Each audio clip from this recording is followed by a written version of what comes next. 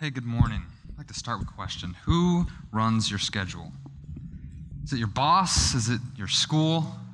Is it your spouse? Is it your children? Who runs your schedule? Whose time are you on? Are you on God's time, or are you on your time, or are you on someone else's time?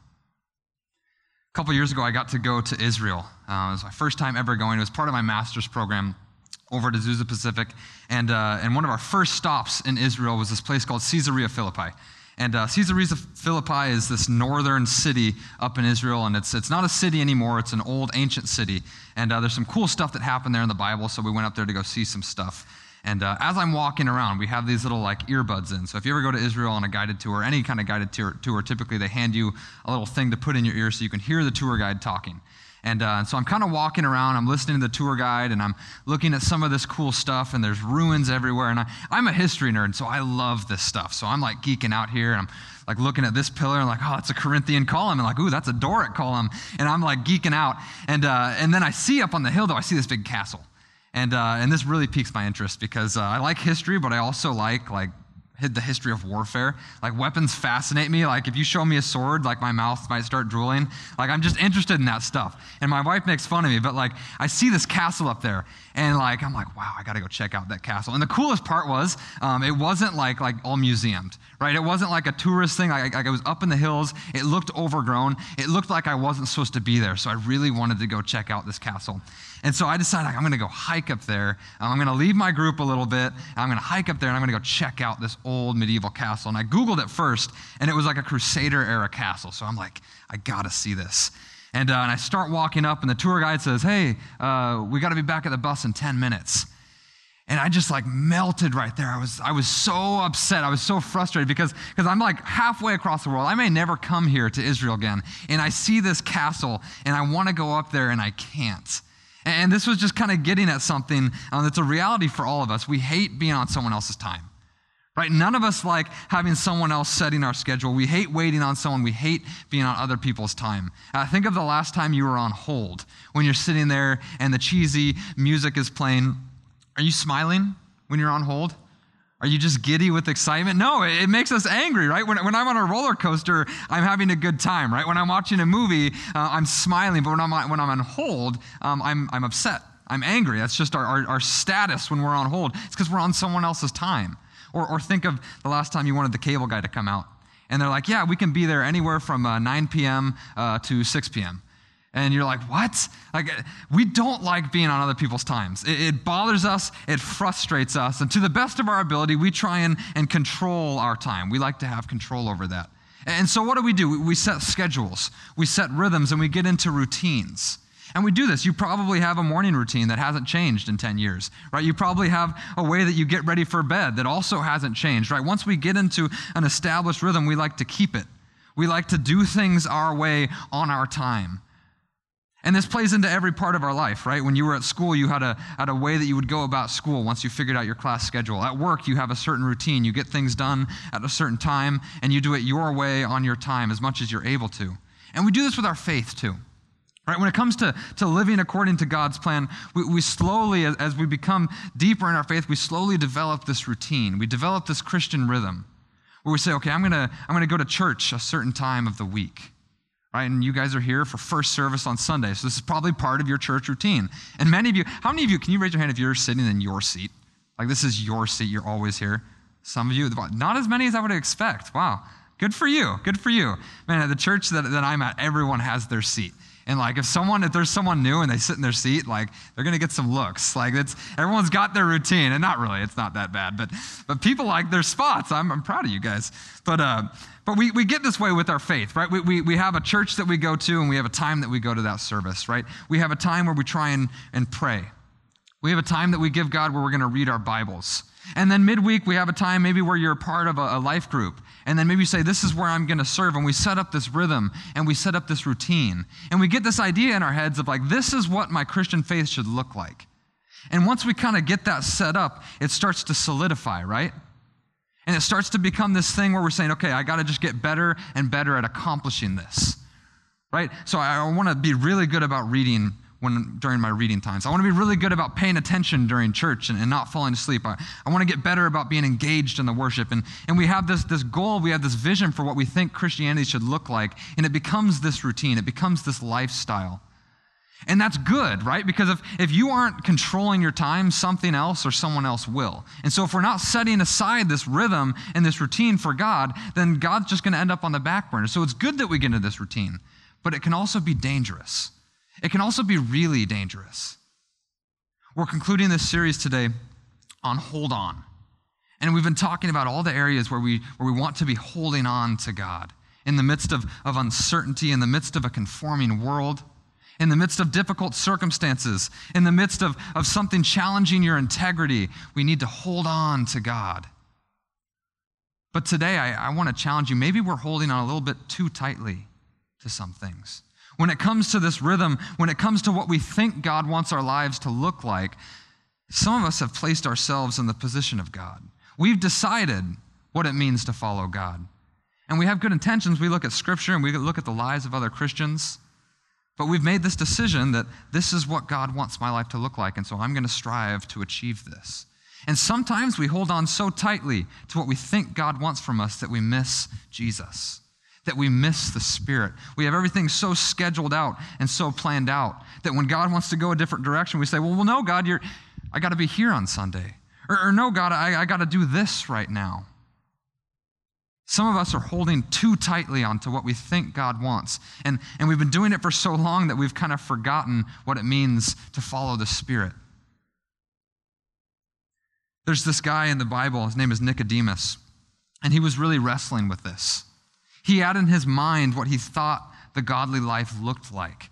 And then Jesus, God himself, comes on the scene and challenges that. And Nicodemus doesn't really know what to do. So I want to turn to John chapter 3. We're going to take a look at Nicodemus' story. And we're going to talk about what it looks like to hold on a little bit too tightly, and we're going to see how this happens. So John chapter 3, we're going to start in verse 1. And it says this: Now there was a Pharisee, a man named Nicodemus, who was a member of the Jewish ruling council. He came to Jesus at night and said, Rabbi, we know that you are a teacher who has come from God, for no one could perform the signs you are doing if God were not with him. Now, Nicodemus, he was a Pharisee. I have a picture of a Pharisee that I'm going to put up here. And Nicodemus was a Pharisee. And so this is from the TV series The Chosen. If you haven't seen it, I would highly recommend it. It's really good. But Nicodemus is a Pharisee, and we see that we're stepping into this time where we're seeing a few things about Nicodemus. First, he's a member of the Jewish ruling council. And second, like I mentioned, he's a Pharisee. Now, this tells us that Nicodemus knows his stuff. Right? When it comes to being religious, when it comes to knowing God's will, when it comes to understanding God's word, Nicodemus got it. He understood it. He was well respected. He was well versed. He was well educated. He knew what he was talking about. Right? This guy was a very religious person. He probably knew his Old Testament better than we do. Right? To be both a Pharisee and a member of the Jewish ruling council, you have to have a lot of intelligence. You have to really know your stuff. And he certainly did. And the Jewish people back in this time, they would take the Old Testament, they would take the 10 Commandments, and they would take God's word for their lives, and they would plan it out to the letter, right? They would honor the Sabbath, and they would turn that into an entire book, exactly what it looked like to honor the Sabbath. Like what happens if your tree is dying and you see that your tree is dying? Are you allowed to go and water it? Are you allowed to go and prune it? They had everything mapped out, every scenario. They decided, that they looked at Scripture and they interpreted, this is what it looks like to honor God in every single situation, right? They took the God-honoring life, they put it down in paper, and they say, this is exactly how we serve the Lord. They established the perfect routine.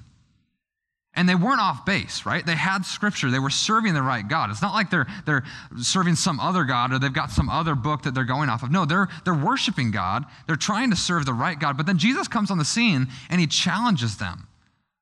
He says, hey, I see this box you're trying to put God in, but God doesn't fit in that. And the Pharisees, they aren't hearing it. They're like, no, we have Scripture. You can't change the Bible. The Bible says honor the Sabbath, and we've put a lot of time into figuring out what that means. You can't change this.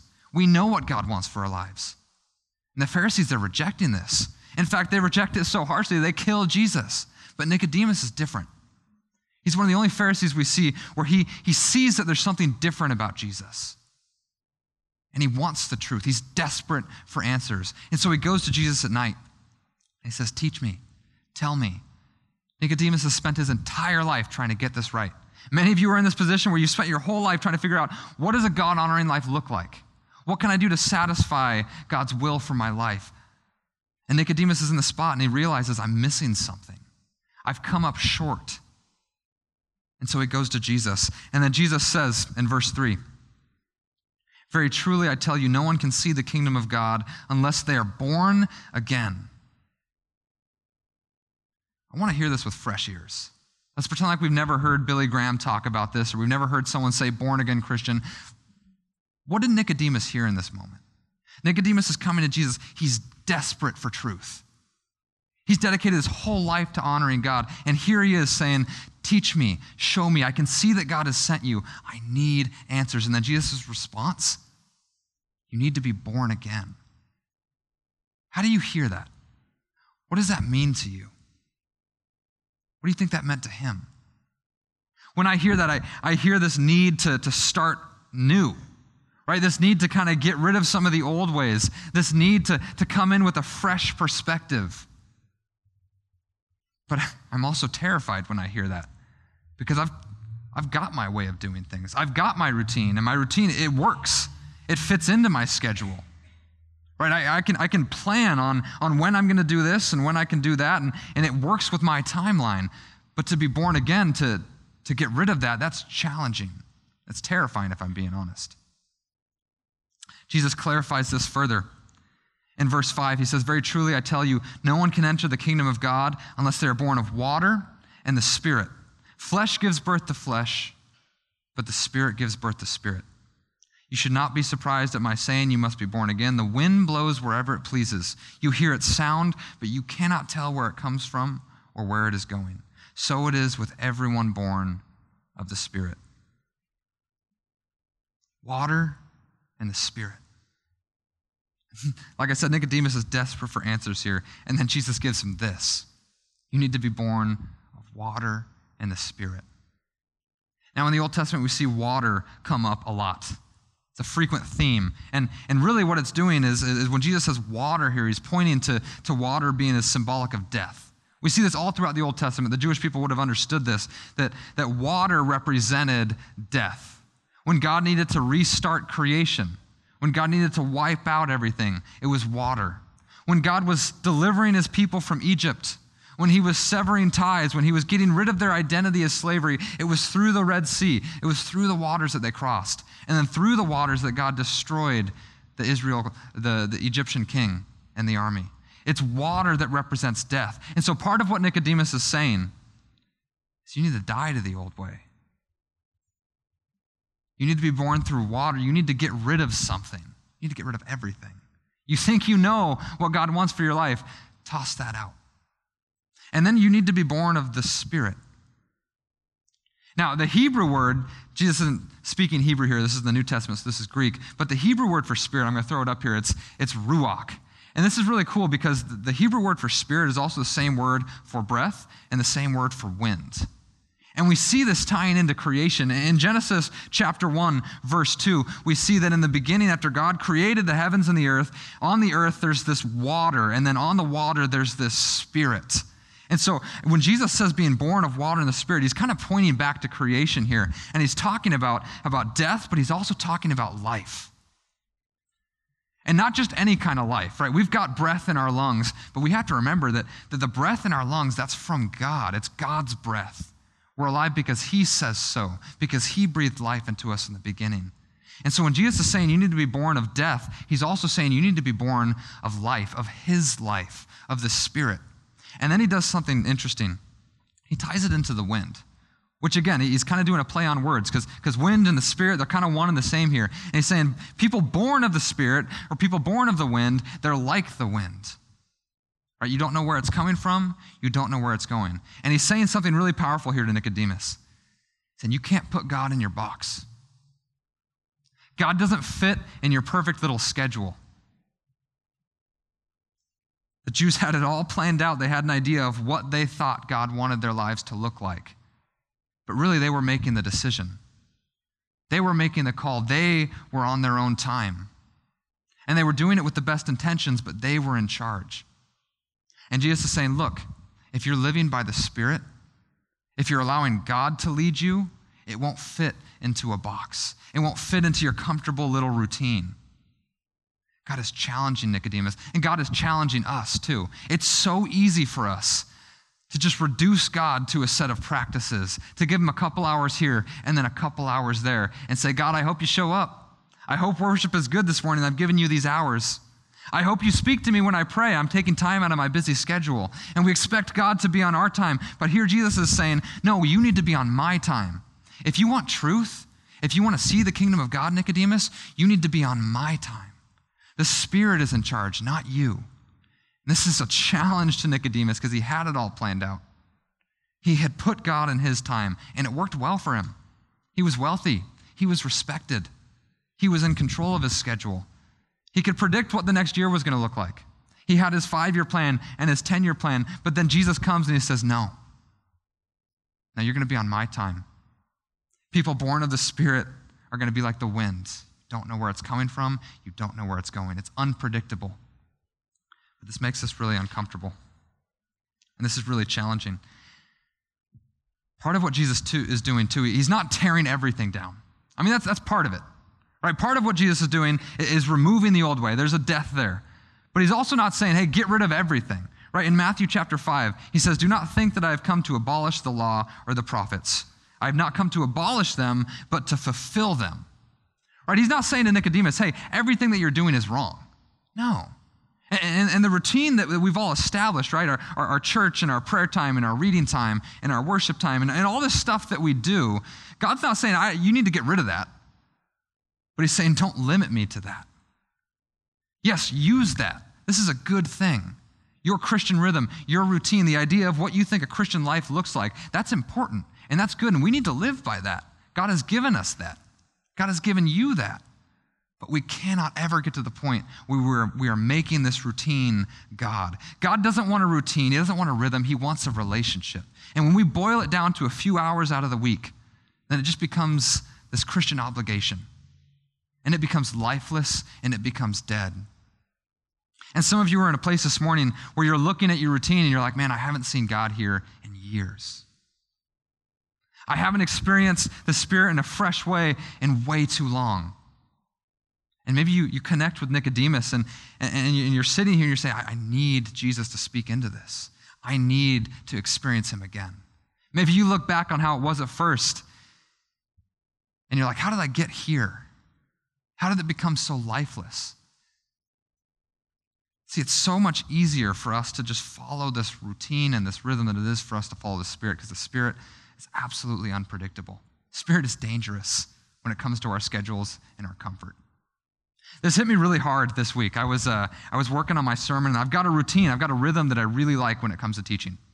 And I start with Scripture. And so this week I started with John chapter 3. And the first thing I try and do is I try and allow the Scripture to speak to me, right? Because if it's not speaking to me, then I have no business speaking it to other people. And so I try and come up with one sentence. What is this saying to me? Can I put it in a sentence? Can I make it a main point? And then from there, I start putting it all on paper, and I try and put a story here, I try and put a statistic there, and a quote here, and I go through and I do all this work, and I do my little rhythm, and it works really well for me. I really enjoy it, and I've developed a good routine for it. And I'm doing that this week, and I get to the point, I usually try and have it like done by Thursday. That way I can try and take Friday and Saturday off, and I can get some rest. And so I like to have it completely done by Thursday. So that's on paper by Tuesday or Wednesday, and then I've said it enough to have it memorized by Thursday. And I get to Thursday, and it's on paper, and I've said it, but the Spirit isn't there. And this has happened once or twice before, and so I'm not too stressed. I know I've got a few days, and I know God will come through. But then I get to Friday, and it's still not there. So I rewrote it. I was like, okay, obviously, if the Spirit isn't here, then I'm stepping ahead of God. I need to be listening to that. So I rewrite it, and I'm saying it, and the Spirit's still not there. And I'm getting stressed, right?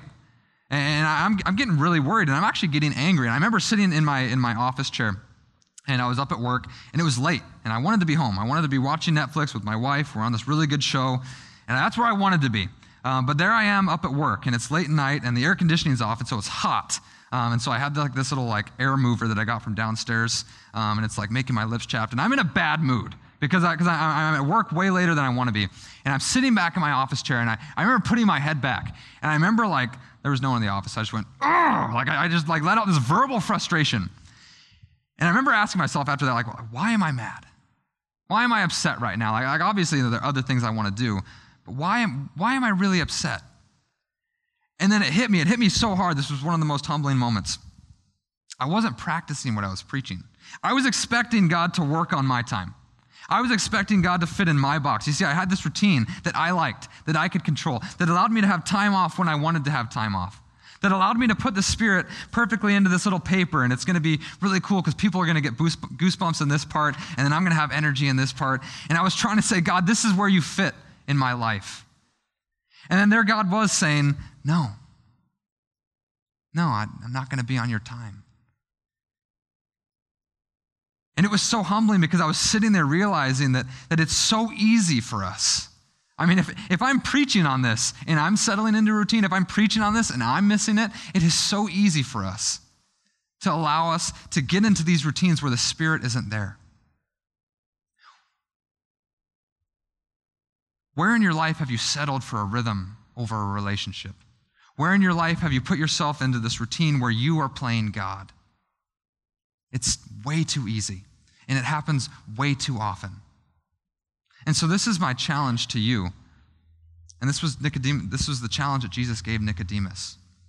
Would you be willing to allow the Spirit to move beyond your schedule, to take you out of your routine? Maybe you're saying, God, I'm going to give you this time right here and this time right here, but then the Spirit says, I have a little more for you. Are you willing to listen to that? Or have we become complacent to say, hey, if God shows up here, cool. If he doesn't, I'll catch him next week. Where are you at with that? I've been going through this book called Forgotten God with my life group. And it's a really good book. It's written by Francis Chan. He also wrote Crazy Love. But it's a book about the Holy Spirit. And it talks about, and really he starts off with this premise saying that most people, most Christians, don't need the Holy Spirit. The way that they live their lives, the way that they go about their schedules and their routines, if the Holy Spirit wasn't real, if God wasn't real, most Christians' lives wouldn't look any different. And it's really challenging, it's really convicting. And I would highly recommend, if you're comfortable with the Holy Spirit, if you're familiar with it, it's still a good read. If you're brand new, it's a great read. This is a really good book on the Holy Spirit, Forgotten God by Francis Chan. But this whole premise that we're living lives, we often live lives where if God wasn't real, what would actually be different? And that's the question I want to leave you with this morning. Where in your life do you need God? Where in your life would things absolutely fall apart if God wasn't there? If you're like me, you've set up a lot of safeguards. You've set up a lot of routines in which you can do it on your own, in which you don't need God or you don't need other people because it's safer, it's more convenient, it's something you can plan on. But where in your life do you need God? And I want to challenge you to think about that. And I want to challenge you to open yourself up to being on God's time more often. It's not easy, it's not convenient, and it's frustrating at times because we like to be in control. But God has something he's trying to do in and through you, and he wants to use the Spirit. But like Jesus says, when we're born of the Spirit, we're not on our time. You can't tell where it's coming from, and you can't tell where it's going. I'm going to pray for us. Dear God, we thank you for your Spirit, God. We don't deserve it. We don't deserve a minute of your time, God, but you've placed your Spirit within us. We thank you and we praise you, God. I lift up the hurting heart this morning, God, the heart that hasn't experienced you in years. Lord, the heart that's desperate for you. Lord, I pray, encounter them in this moment. Lord, reveal to them the areas where you want to do more work. Give them clear next steps, God. Guide them as they seek to serve you, as they seek to hear from you. Put your Spirit within them even more powerfully. Lord, fill us and guide us, and God, give us courage as we wait for you. As we put ourselves in positions where we can't go forward without you, fill us with courage, Lord. Give us the patience to wait on you. And in all this we pray in Christ's holy name.